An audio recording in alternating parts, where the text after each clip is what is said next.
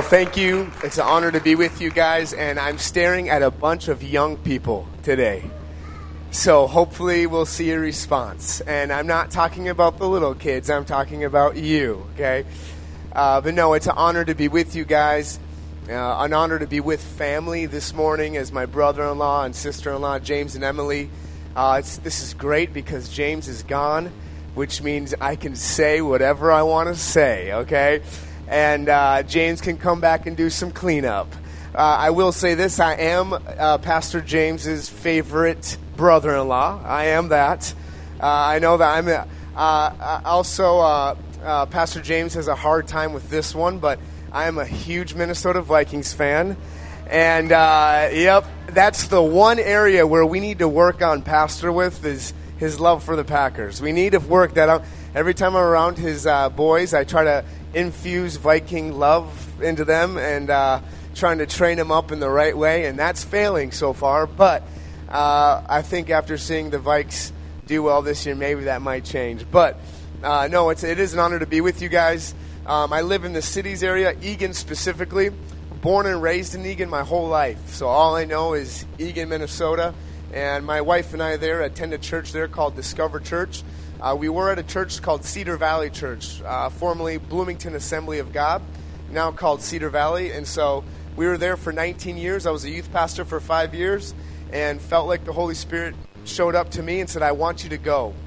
And I didn't know exactly what that meant, but I literally took a step of faith, and with my wife and kids, leaving a full-time job, a salary, health benefits, and all that, to literally just obey Jesus and go. I didn't do that blindly and foolishly. I did that by listening to God, by being mentored, all those kinds of things, having confirmations, and then we went out. And I'll just say this, whenever you obey Jesus and whenever you follow Jesus and listen to Him, be ready for the greatest adventure you could ever be on in your entire life.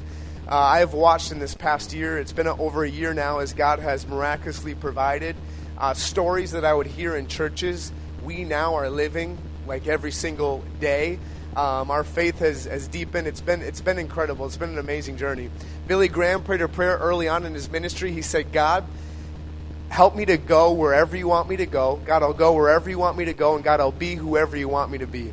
So the prayer we've modeled for our ministry is, God, we will go wherever you want us to go. We will be whoever you want us to be.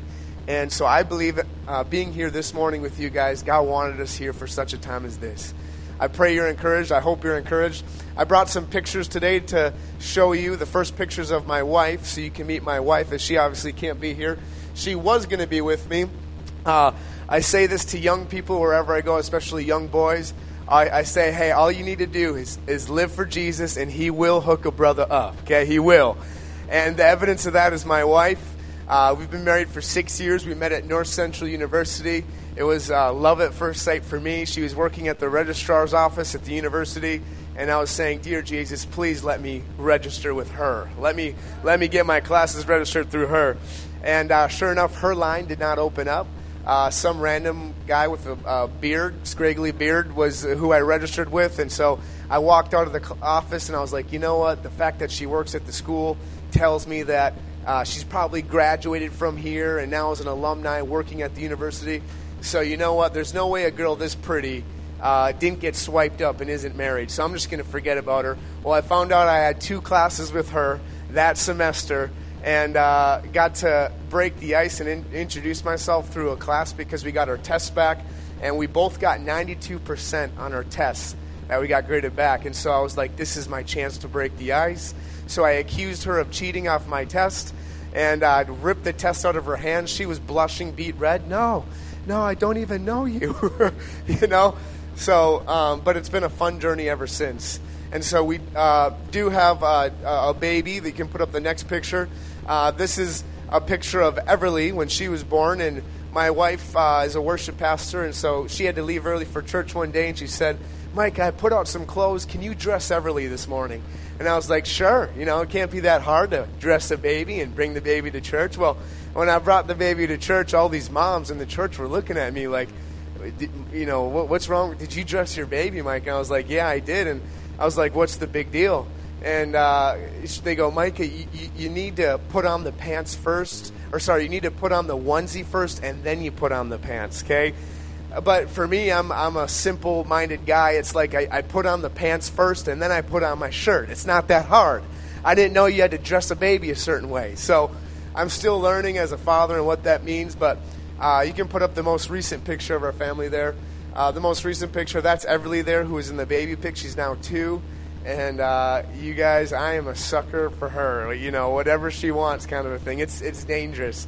And then our baby boy, his name is Malachi. He is 4 months old. He's in the 90th percentile, which he's a big baby boy. Okay, I'll just say that. He's eating well, big hands, big feet. And so that's a little bit about my family.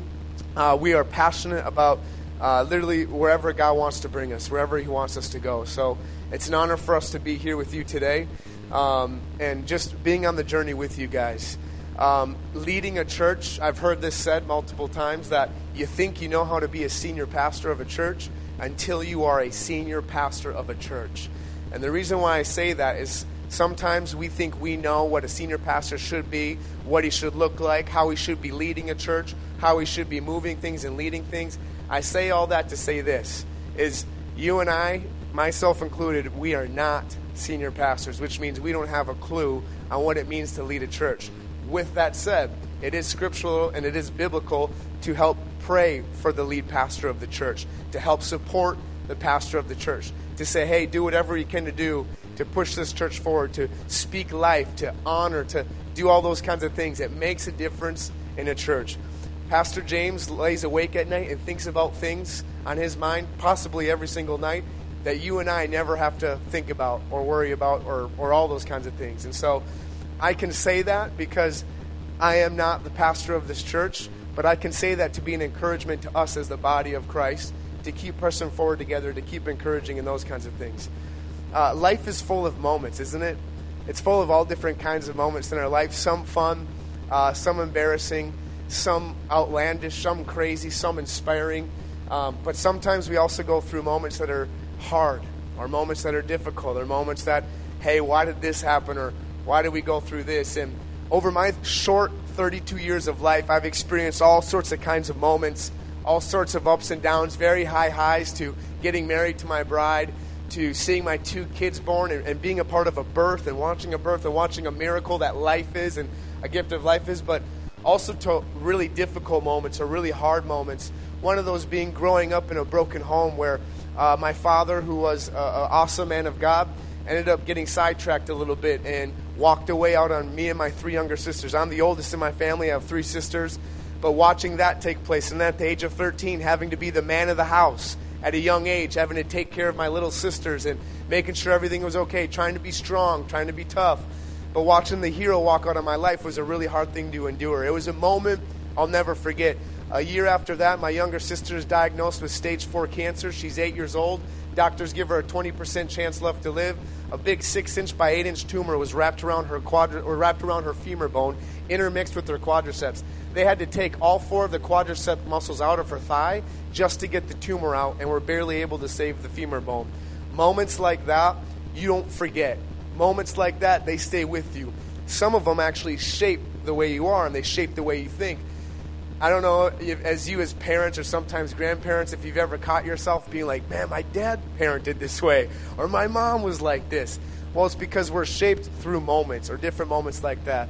But the moments that I'll never forget, that run deeper than maybe even the hard moments, or the moments that are even sometimes difficult to walk through, are the moments and the encounters I've had with the Lord. The moments that run deeper than any other moment in my life are the moments where I've encountered God and God's encountered me, and I know it without a shadow of a doubt.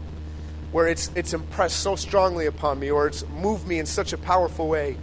And what I'm beckoning today and challenging us today is what we need most is we don't need more infiltration of media or news, although that's fun and it's great to stay updated. We don't need more infiltration on the stock market or our retirement accounts and looking at those kinds of things, although that's fun and I look at those too. But what we need more than anything today is we desperately need to encounter God. We desperately need to encounter Jesus and for God to encounter us.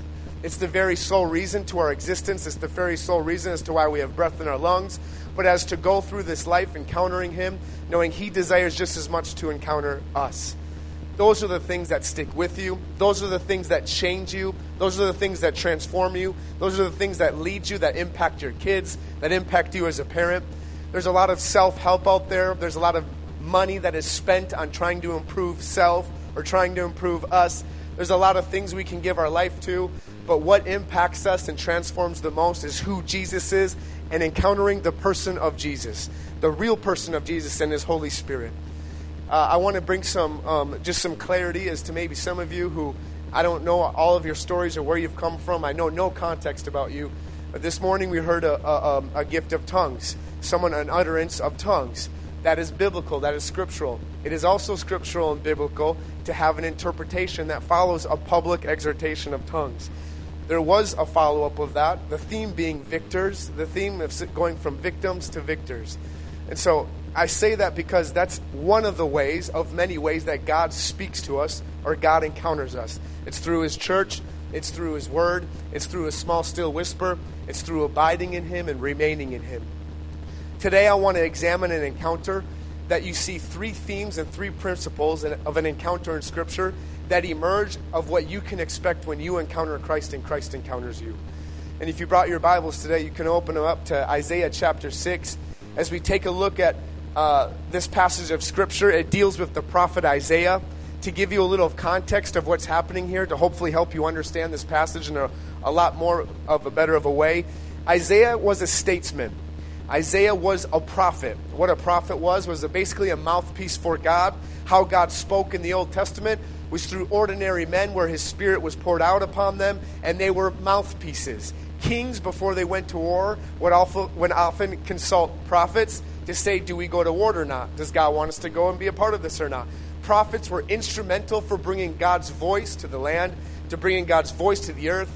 However, you know just as much as me that we are human beings, and sometimes we take what God has said and we don't give a rip about it, or our hearts are hardened, or we don't care about it. But God used Isaiah in very powerful ways. Isaiah is one of the most quoted Old Testament books woven throughout the New Testament and the life of Jesus. Jesus quotes Isaiah and Deuteronomy probably the most out of any other book in the Bible. The figure and person of Isaiah is very, very important. Where are we in this point of history? Well, where we are right now is there was a king who had ruled. He was a strong king. He was a wealthy king. He brought agriculture and commerce into the land where it wasn't. This king fortified a city. If you know anything about cities and the economic wealth and well-being of cities, the better well fortified a city was, the better it was against attacks. This king ruled for 52 years. His name was King Uzziah.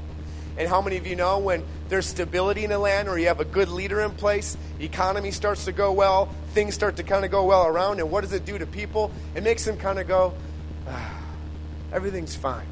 We got a good leader in place. Well, the people of Israel loved this king so much because he brought the stability. He brought a great economy. He fortified their city, and it allowed people to stay in their wickedness and to stay in their sin. Because as long as everything was okay, they could live how they wanted to live. They could walk about life however they wanted to walk about life.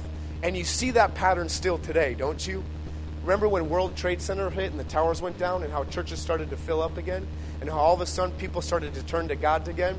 Well, where we are right here in Isaiah chapter 6, King Uzziah dies. The reason why he dies is because of pride. Leprosy falls on him, doesn't have much left to live. And then you see in one moment how powerful God is in comparison to a man king in Uzziah.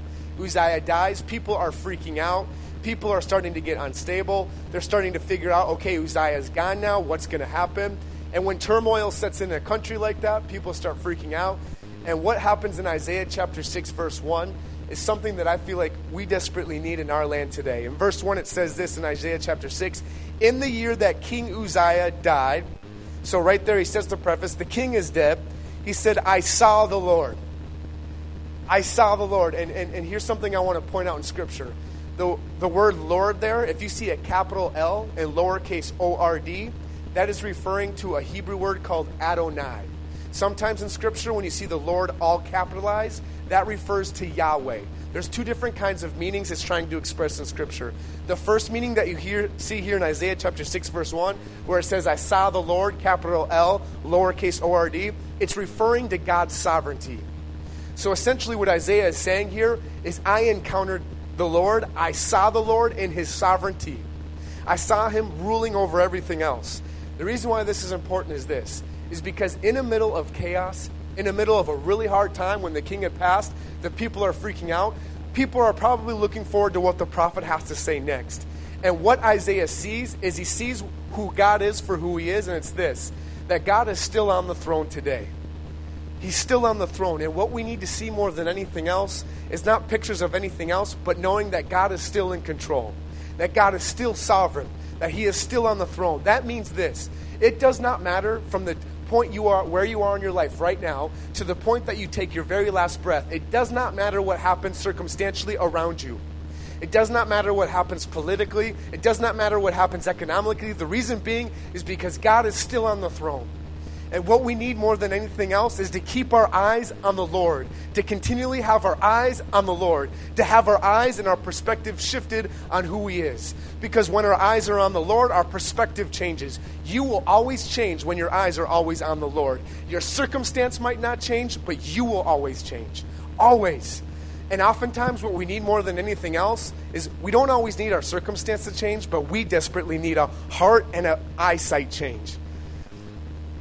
That's what we need. We need to see the Lord. And so it says, Isaiah said, I saw the Lord high and exalted, seated on a throne. It says, this picture, by the way, is so visual and so descriptive. It says that the train of his robe filled the temple.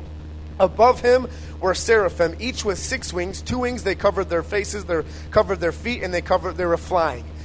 The word seraphim is a plural word. What that means is that there are multiple angels around God when he has this vision of God. And by the way, when it says in Isaiah chapter 6, verse 1, it says, I saw the Lord. Mark down in your Bibles, John chapter 12, verse 41. Don't turn there. John chapter 12, verse 41. I'm going to end my message with John 12, 41. It says, he saw the Lord high and exalted. He sees these angels, and they were calling one to another, holy, holy, holy is the Lord Almighty. The whole earth is full of his glory. In other words, God himself, to this day, has dedicated angels that literally sing about his holiness. They accompany him in his holiness. Here's why this is important. The reason why this is important is in Jewish culture and Jewish writings, when they'd write scripture, if they'd want to make a point and really emphasize something and drive something home, they would use repetition in their writing style.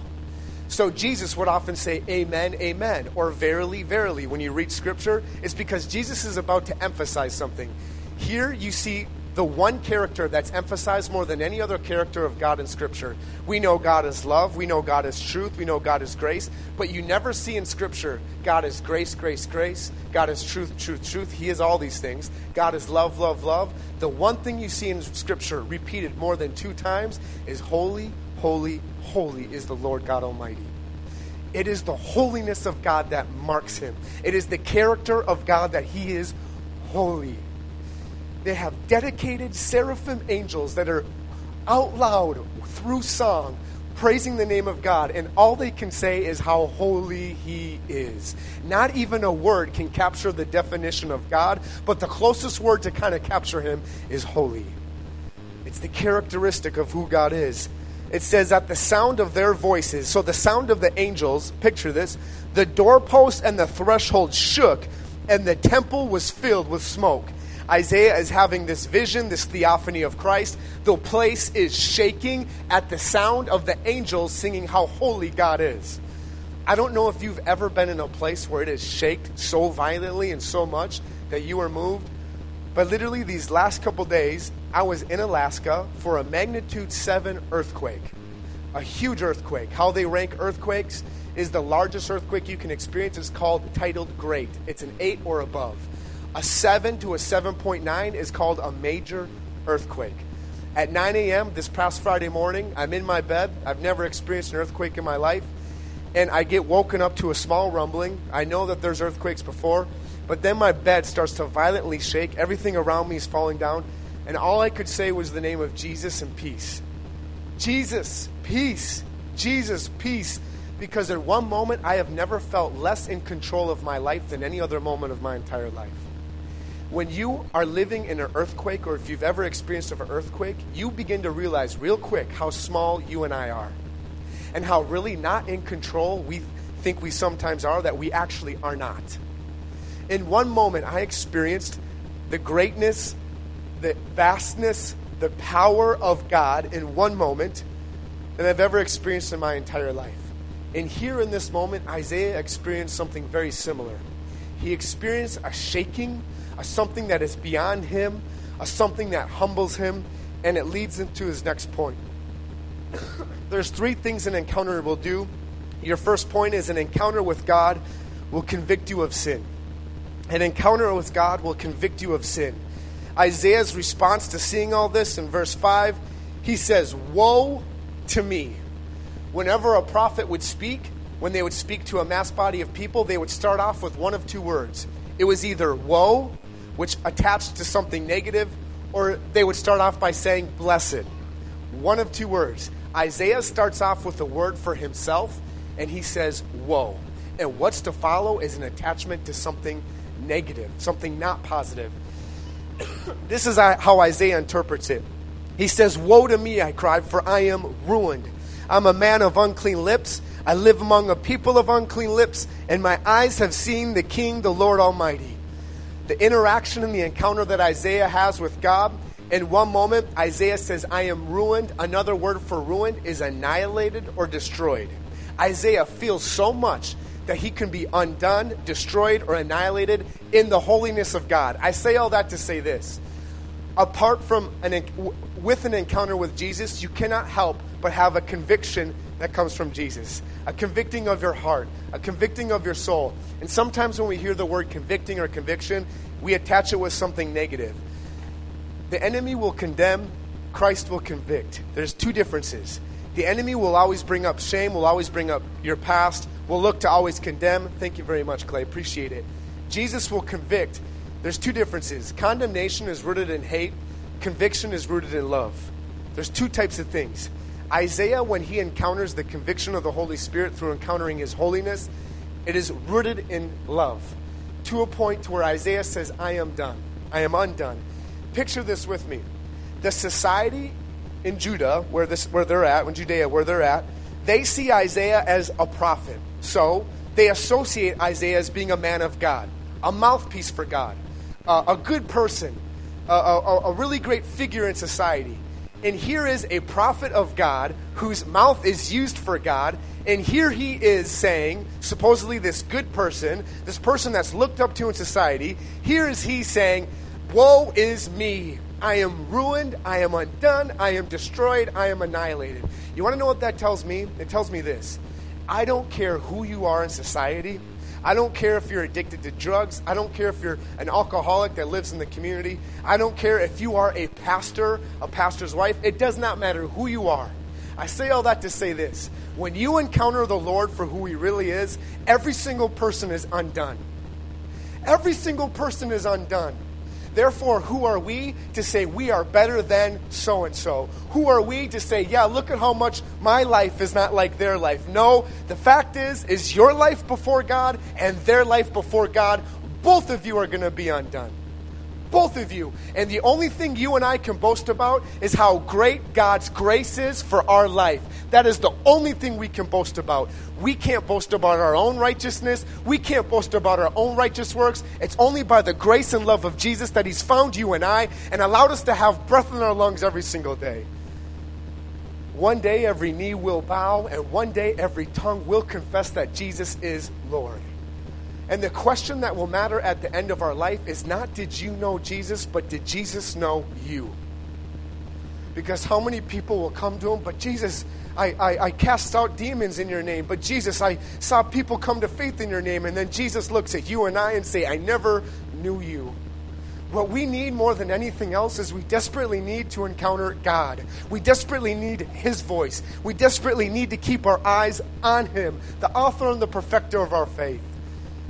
You know what conviction is? Conviction is this. As a young boy growing up, I lived on a really busy road. A soccer ball was going into the road, and I'm running after the road. I'm probably Clayton's age, maybe a little bit younger. And as I'm running into the road for the soccer ball, I hear my dad yell, "Son, stop! Stop!" And right when I heard my father's voice, just before I stepped into the street, I heard his voice and I stopped. Vroom. Car goes right by. Had I not listened to my father's voice, I would have died on the spot. Here's what conviction is. It's rooted in love, and it's the Father's voice saying, stop. Don't touch that. Don't look at that. Don't take that into your life. Stop. And if we can adhere to the Father's voice, it's because he loves us and he has his best for us. That is what conviction is. It's following under his voice. It's following under his word, what he's laid out for us. Not because he wants to control us, because he wants us to rule and reign with him on this earth in the fullness and the freedom that he has for our lives. An encounter with God will always convict you of sin. The second thing he does, and I'm really thankful for this part, but an encounter with God will leave you healed. It will leave you healed. I love the Father's heart. I love who Jesus is. In verse 6 it says, then one of the seraphim flew to me with a live coal in his hand, which he had taken with tongs from the altar. With it he touched my mouth and said, see, this has touched your lips, and your guilt is taken away, and your sin atoned for. Here's what I love about God, is that in his holiness, in his grandeur and greatness, he does not leave us in our sin. He does not leave us in our state that says, woe is me, I'm undone. But he leaves us better than when he found us. He heals us. He removes our transgressions as far as the east is from the west. And he's willing to go to all means to show that because of what he did through his son Jesus on a cross. He doesn't leave you in your shame, but he heals you from your shame and gives you a future in his name. That's what he does. I'm so thankful that we have a God who cares to heal, who cares to live, who cares to bring freedom into our life. And by the way, I just felt like today the Holy Spirit was whispering into my heart that if you have a need here this morning, a need in the church, whether it's financially, whether it's physically, you need a healing, I just feel like Jesus whispered to me today, Micah, I'm available. I'm here. And my Father already knows your needs before you even ask me. I'm here. Let me fill your needs. Let me help you out. Let me heal you. Jesus doesn't leave us the same, but he heals us and he transforms our hearts. This is also true and rings so true to me. I mentioned to you that my younger sister was diagnosed with cancer. When they removed her 4 quadriceps in her femur bone, they were going to fit her for a body cast. And they wanted her to stay bedridden for some months until they could fit her for a body cast to help her walk. They didn't know how long she'd be in a body cast for. They thought it could be for a really long time until this little 8-year-old girl figures out how to walk again. And I remember I was at home and my sister was in her bedroom and she started crying in her bedroom. And so I run in there to think maybe she fell, maybe she hurt herself. And when I ran into her bedroom and opened up the door, she was crying. I said, are you okay? Like, did you hurt yourself? What happened? An 8-year-old girl tells me this. She goes, no, Micah, I saw Jesus. I saw the Lord. And I was like, looking around, and I'm like, well, I don't really see him. She goes, no, I had a vision of him. I was like, well, what happened? What took place? She said, Jesus came into my room. He was wearing a robe and he's wearing a crown. And he bent down to my bed. He put his hand on my leg and he said, I can get up and walk. An 8-year-old little girl describing to me, she probably doesn't even know biblically what Jesus looks like. Do you notice what Isaiah 6 says? A robe that filled the temple. She is describing Jesus to me. This little 8-year-old girl. And I look at her and I said, don't you dare get up and walk. You're supposed to be fitted for a body cast. Stay in your bed. And she looks at me and she says, Micah, I can get up and walk across the room. And she gets up and she walks across the room. The doctor says she was supposed to be in a body cast. And she walks all over the place. She didn't need a body cast whatsoever. The doctors were dumbfounded about how this girl was walking around the room. Jesus heals you when he encounters you. Every time in Scripture when people would go up to Jesus and they cried out, they were healed. Not only is the character of God his holiness, but the character of our God is that he is healer. It's in his nature and it's in his character. And know what's funny about our American westernized society and culture is we often never really think of God as the miracle worker, but we merely see him as him impacting us when we need him, maybe every now and then, but we choose never really to have faith. Can I just tell you, people in Africa and India are seeing miracles all the time. You want to know why? Because they don't have the medical systems to heal people, and they say, God, you have to heal this person, otherwise they're going to die. And they see miracles all the time because they believe in the simple gospel. Jesus, you can heal them. I admit, as a westernized person, that even I fall under that sometimes, where I don't care to go to God, but I care to just, well, if the medical system couldn't do it, well, then we're kind of out of luck. No, God wants to show up and demonstrate his power. The same as he is in Africa and India, he wants to do it right here. In fact, he did it in this little girl's life. My sister went through all the chemotherapy and radiation her body could handle. Tumors spread to her lungs. How many of you know when tumors spread to a person's lungs, it's not good? Make-A-Wish Foundation showed up, gave her a wish to go to Florida and swim with the dolphins. When Make-A-Wish Foundation shows up, you know the reason why they're giving a kid a wish is probably because they're going to die. That's why they give a wish. And so an evangelist came to town just like this and looked at my young sister who is now 10 years old. The church had been praying for a miracle for over 2 years. And as they were praying, the evangelist looked at her and said, young lady, one day you're going to come to my church and you're going to give a testimony about how God healed your body. We prayed for her again, just as we always done. She went for her scans to see where the tumors had gone in her body. And when they looked at the scans, there were no more tumors anymore. My sister's been cancer-free now for over 15 years. She has all the scars all over her body to prove it. The doctors at the hospital called her the miracle child. When you encounter God and God encounters you, he heals you. Some of you are sitting there and you've lost babies, you've had miscarriages, you've watched people close to you in your life die, and you can't figure out why God didn't heal them. I don't know why God heals some people and why God doesn't heal other people. But what I do know is that God never changes. He is the same, and he's still on the throne. And what I've learned more than anything is what we need is rather than trying to figure out God and put him in a box, we merely need to just trust God. Let him fight for you. Let him fight his battles for you. Sit and be still and wait on the Lord.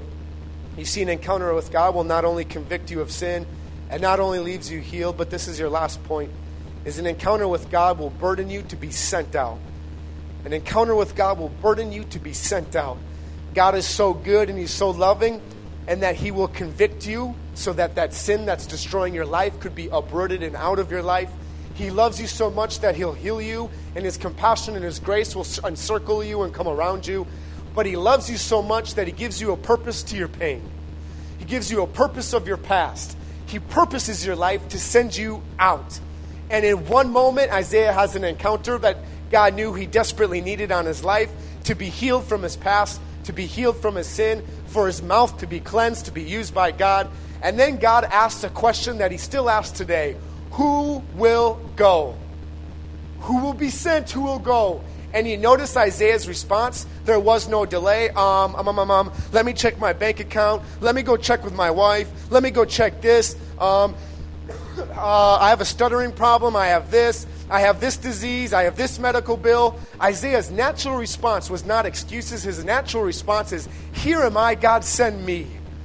Here am I, send me. When you encounter God and God encounters you, your natural response will be, God, here am I. One of the most dangerous prayers you could ever pray is, God, use me. You want to know why? Because he's been waiting for the church to step up and do what it's been called and commissioned to do ever since he spoke the greatest commandment. Love one another, love your neighbor, go and preach the gospel to the world. Go. It was a command. It was not a suggestion. Who will go? Yeah, but you don't understand. I'm a mom and I stay at home and I'm raising 3 kids and my husband works, and what can I really do to go? You are impacting the next generation by raising up your children. The mundane, routine things that you feel that often burdens you or weighs you down, you are making one of the greatest impacts of the world by loving your children and discipling your kids. You are one of the world's greatest figures that walk this planet right now as mothers. And by the way, God desires to use you even in your motherhood, but also in the dreams that he's put in your heart. For some of you, he's called you to write, to be artists, to do different kinds of things like that. God desires for you to still walk in passions and giftings that he's given you. And he's just saying, who will go? You can make a difference right where you're at. The organization you run, the business you lead, the snow management that you do, the lawn care that you do, the car dealership sales that you do, the restaurant you work at, the office that you office out of. God desires to send you wherever you are for such a time as this. The solution has always been Jesus, but Jesus is not walking the earth today. But there are a lot of people that look like Jesus who still screw up, make mistakes, but have God's righteousness on them, and it's called you and I. You and I are the church. The local church is the hope of the world. Christ came, died, gave himself up for his bride, the church. Who's going to usher in the return of Christ? Who's going to bring heaven on earth? It's you and I sitting right here. So do not tell me you cannot make a difference when people all over the world are using their insecurities, their doubts, the things that merely God loves them, and that's enough. God has already validated you. God has already chosen you. He's already spoken over you. He's waiting for you just to do something.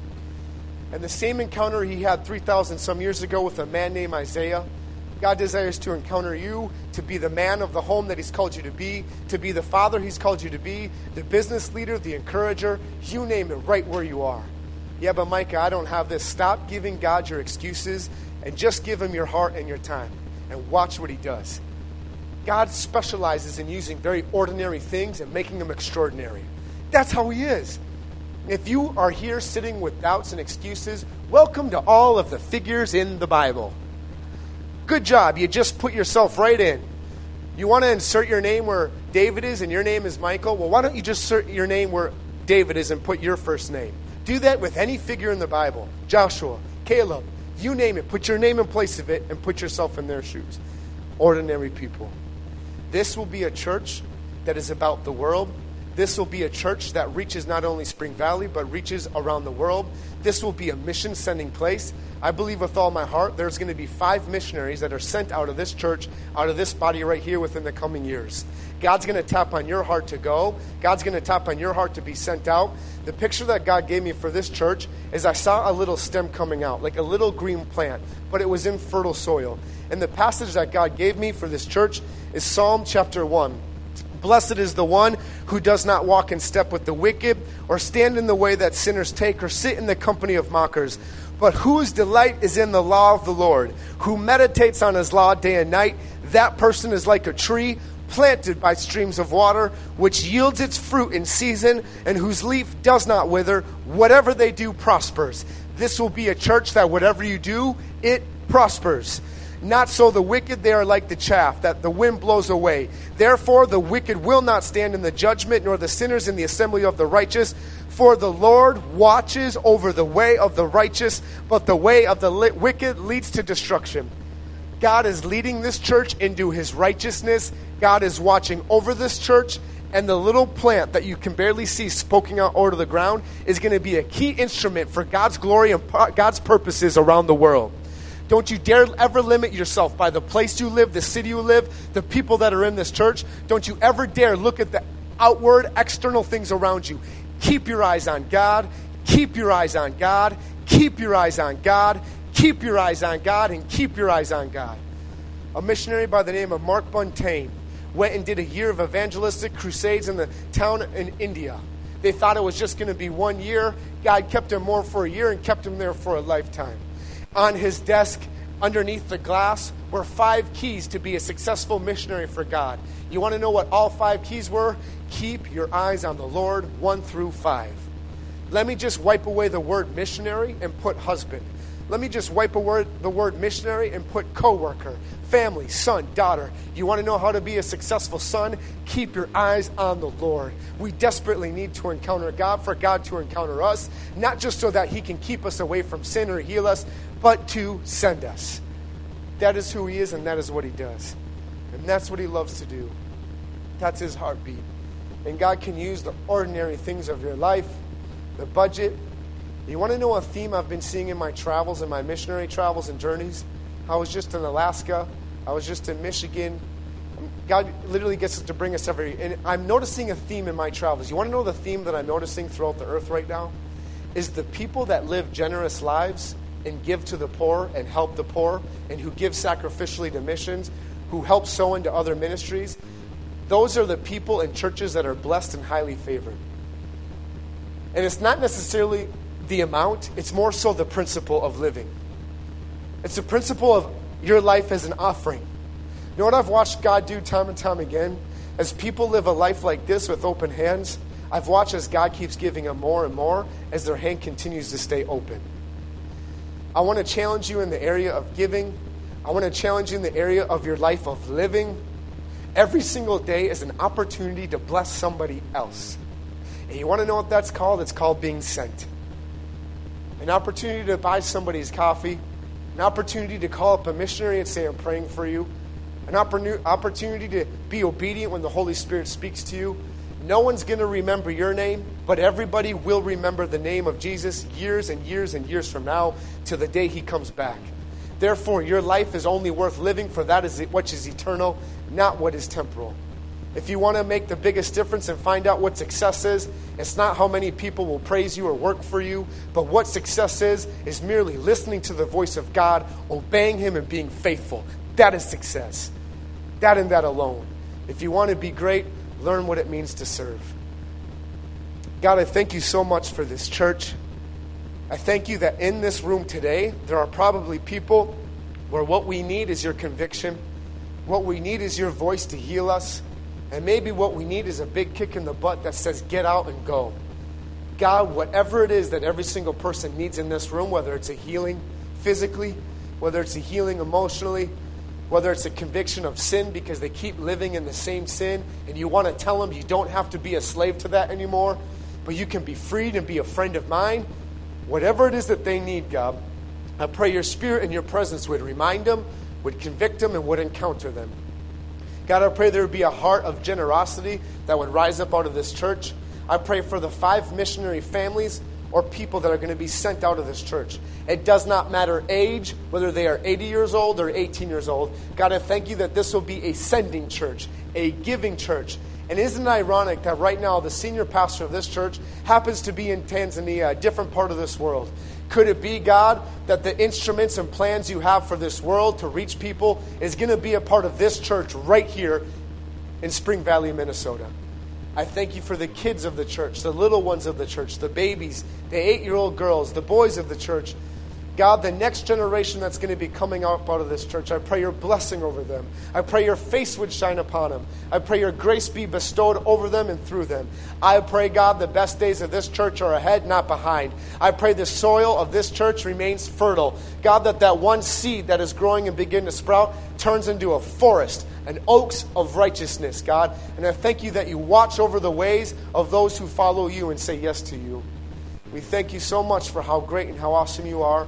I pray your encouragement, your blessing, and your sending over every person here. In Jesus' name I pray. Amen.